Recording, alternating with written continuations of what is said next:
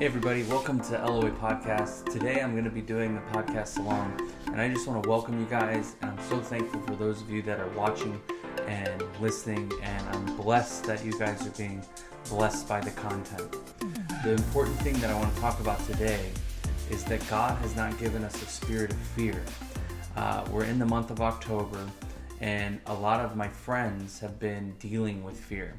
So I just felt an urgency just to declare what God says about fear. The Bible says that God hasn't given us a spirit of fear, but of power, love, and a sound mind. That's in 1 John. And I want to encourage you guys to know what the scripture says. The Bible says that the fearful have their place in hell.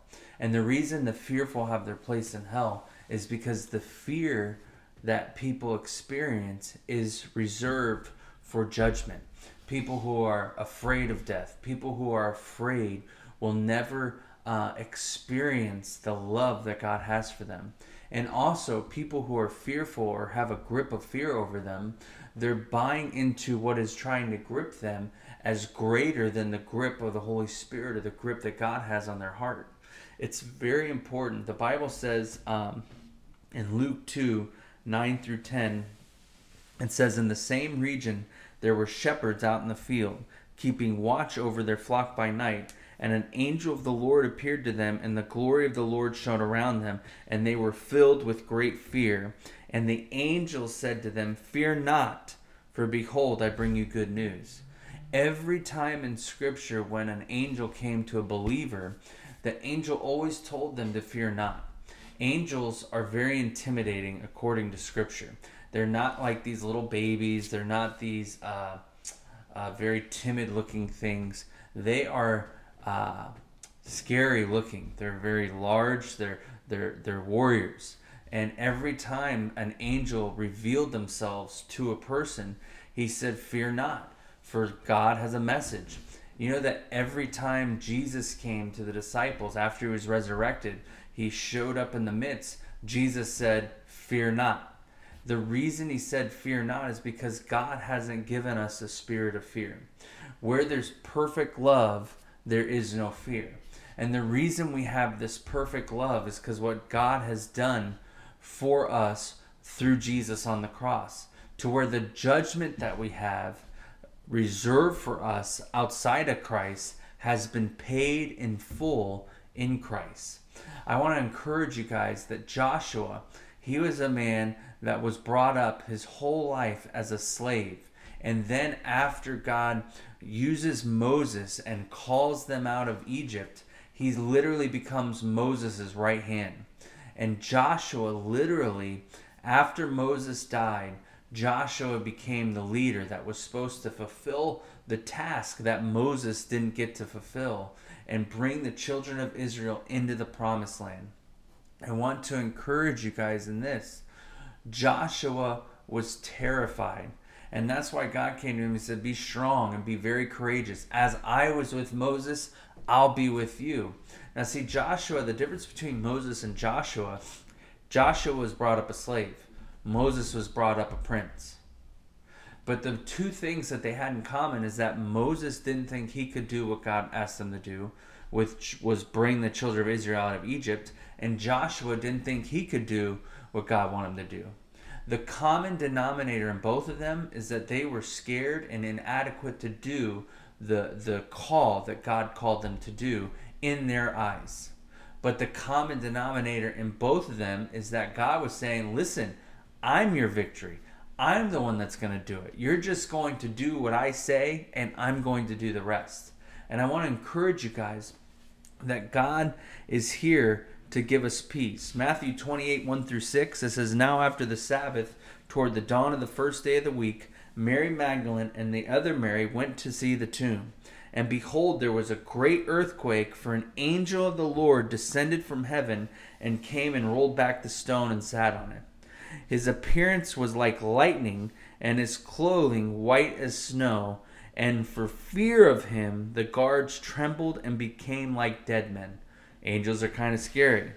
But the angel, what's the first thing the angel said to the women? "Do not be afraid, for I know that you seek Jesus who was crucified. He is not here, for he has risen, as he said. Isn't it interesting? The earthquake happens because the angel came down like lightning from heaven, and he was bright, he was bold, he was able to roll a stone away that actually took about 14 guards to roll to it. This one angel. And I encourage you guys, in what the scripture says, is that God is for you. Who can be successful against you?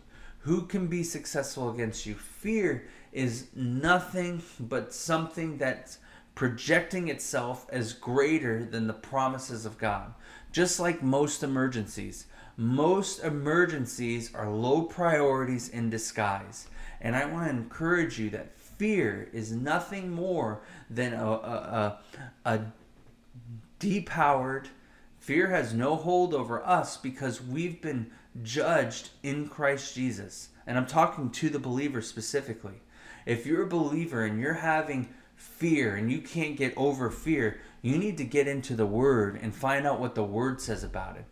Jesus, it's interesting that when Jesus was tempted by the devil 3 times, Jesus used Scripture to rebuke the devil. Jesus didn't say, I'm a good person. Jesus didn't say, hey, I'm the Son of God. You better leave me alone. No, Jesus quoted Scripture, and the devil cannot stand against faith in the Scripture. But you have to have faith in the Scripture. You have to believe that what God has said. Now, the Bible says that Jesus is the way, the truth, and the life, and no one comes to the Father but by him. Now, if we believe that Jesus said that, then we need to know that fear has no place in a believer's life, because fear is reserved for those who are going to be tormented, that have not responded to the gospel of Jesus Christ, have not responded to the ministry of the Holy Spirit, who's convicting the world of sin and righteousness. I want to encourage you and share with you that we who know Jesus know love. The Bible says that perfect love casts out all fear. How does perfect love cast out all fear? Because God, in his perfect love, exhausted his wrath on Jesus Christ. He judged Jesus as if he was judging you or I. He did that so we could have peace who were far off. So we could boldly go to him and cry out, Abba, Father. I want to encourage you that those of us who believe that Jesus Christ is Lord, fear cannot have a hold of us. Now what happens is that fear comes in and it grips us and it holds us because we're forgetting that we were saved and free from sin. I want you to know this. The Bible says that we are saved, we're being saved, and we will be saved. And what it means by that, instantly, when we accept Jesus Christ as our Lord and Savior, we are free from the penalty of death. The Bible says the wages of sin is death, but the gift of God is eternal life through Jesus Christ our Lord. So what that means is that Jesus Christ, for the believer, he has taken on all God's wrath and all God's judgment. What we should be terrified for, God's judgment, we don't have any fear because he judged Christ Jesus.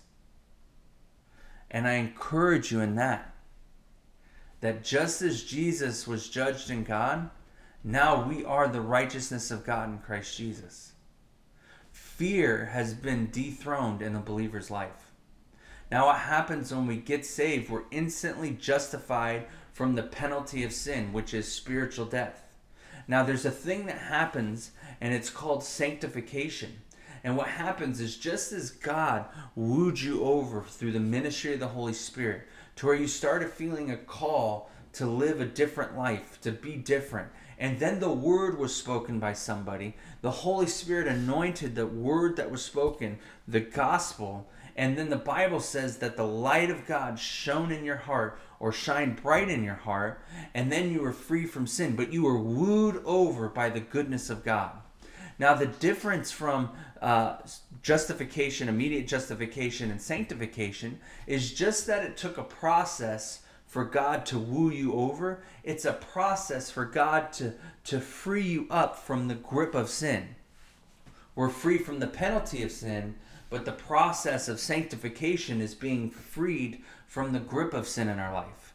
You might say, well, I've been trying to not do this for years. The same sin, the same thing. I know God doesn't want me to do this, but I do it anyway. Paul talked about that in Romans. He said, the things that I want to do, I don't do. The things that I don't want to do, that I do. And he said, oh, what a wretched man that I am.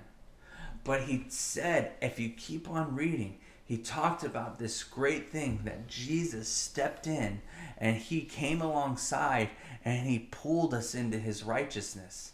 He pulled us into his righteousness through his death, burial, and resurrection. And the sanctification that happens, and it happens only when you realize that you cannot do it on your own. See, just as we could not get saved, but by faith alone in Jesus Christ, through the ministry of the Holy Spirit, rejuvenating our spirit, making it alive, calling us out of sin. The same thing for sanctification. Paul said 3 times he went to Jesus about something. And Jesus told him, he said, my grace is made perfect in your weakness. And what I want to say is that if there's nothing we could do in our salvation process, the only thing that we can do in our sanctification process is realize that we cannot do it on our own. And when we realize we cannot do it on our own, that we're just as we are hopeless in our sin before Christ, we are hopeless to get disentangled from the grip of sin outside the work of Christ through the ministry of the Holy Spirit. When we realize that we cannot do it on our own, that's when God's grace comes in, so you can do something that you can walk in something that only Christ can walk with you in. We can't do it on our own. If we could, then we can boast. And what happens to people who boast? The Bible says that God resists the proud, but he gives grace to the humble. The people who are humbled are those coming in saying, I can't do it on my own. And that's when God's grace comes in and they walk in a grace, the grace of God. They get the results as if they were doing something, but it's the grace of God at work in them and active in our life, active in their life. The Bible literally has so much examples of this. And the grace of God, the sanctification, the Bible says Jesus is this. Jesus is the author and the finisher of our faith. See, the sad thing is that a lot of believers get to the point where they become so prideful of things that they're not doing anymore. And let me tell you this, pride comes before a fall. And there's several people, and you might be watching right now or listening right now, and you might have said before, I'm never going to do this sin again. I'm never going to do this again. And let me tell you something, you're in good company, because Peter told Jesus, I'm never going to betray you. And Peter betrayed Jesus. He denied Jesus 3 times. So don't focus on your strength and your ability. Focus on the grace of God. Focus on the fact that you literally cannot do it on your own, but you can walk in the victory and experience the benefit of freedom from sin by yielding to the ministry of the Holy Spirit, the sanctification. And God, who saved you, is actively at work in you. But the only way you can do it is realize, just as there's nothing you can do to get saved, there's nothing you can do on your own strength or own power to walk in the victory that God has for you. You must walk in grace, and the only way to walk in God's grace is to humble yourself and realize what you cannot do. That's how all glory goes to God. What I said before is that people, when they promise and make these declarations of what they're never going to do, they fall into it because pride comes before a fall. What you're doing is you're stepping out of God's grace and going back into your works or your ability, and God hates our works. He hates our ability. That's why he sent Jesus. The only way for us to walk in the victory that God has for us is to walk in the grace of God that he's given to us only when we humble ourselves and say, I can't do it. That's why the Bible is actively, the Word of God is actively at work in those who believe. When we believe the Word of God that he judged Christ for our sin, the grip of fear loses its strength.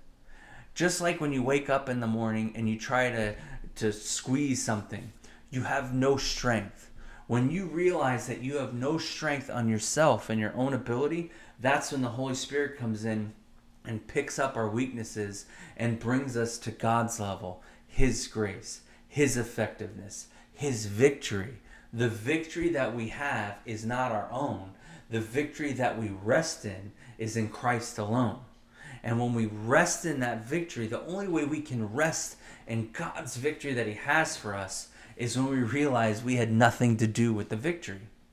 And here's the other thing that happens. Those of us that either become arrogant that we're not sinning and we judge other Christians. And let me tell you, when you judge other Christians who are entangled in sin, you are literally picking up rocks and throwing them at your Savior. Because just as your Savior is at work in you, he's at work in them too.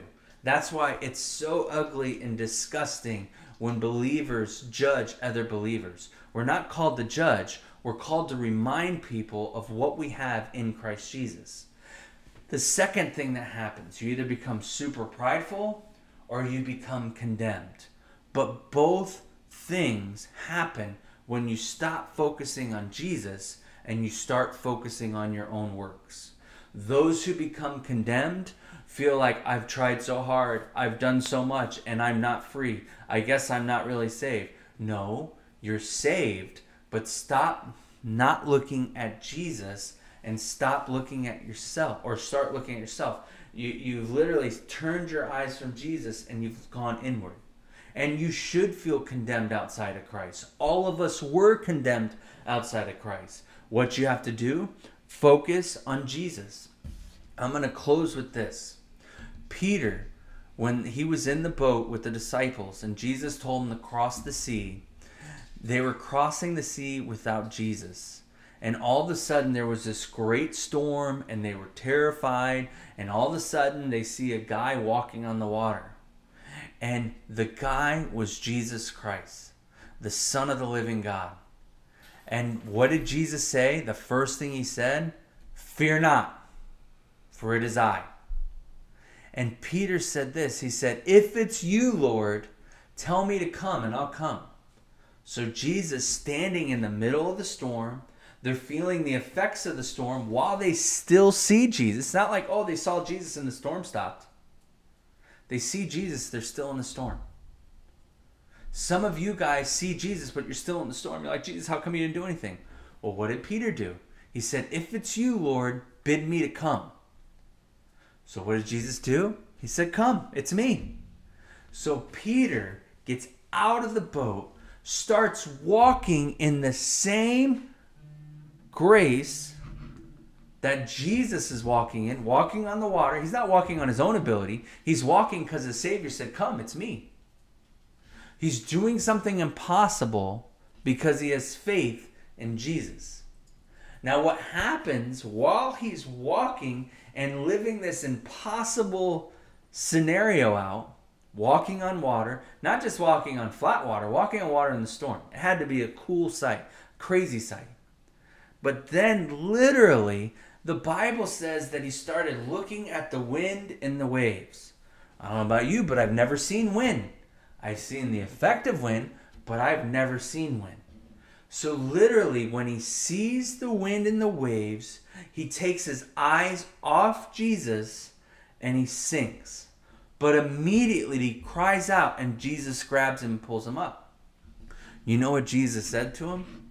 He said, Peter, why do you have such little faith? What I'm saying to you guys right now, don't be like Peter and have little faith. Be a person that believes Jesus and takes him at his word. It comes down to a belief thing. Do you believe that Jesus Christ paid for your sins? And if he has, perfect love casts out all fear. I'm going to read this last Bible verse. says right here, 1 John 4:18.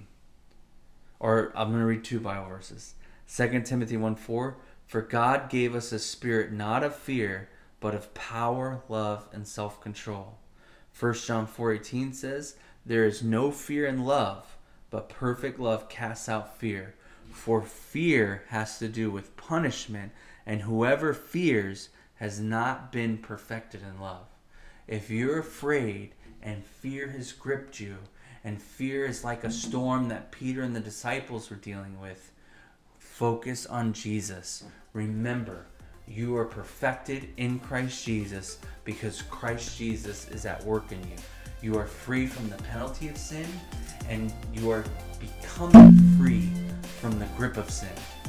Love you guys. I hope you have a great rest of your month. God's good. Remember, love one another.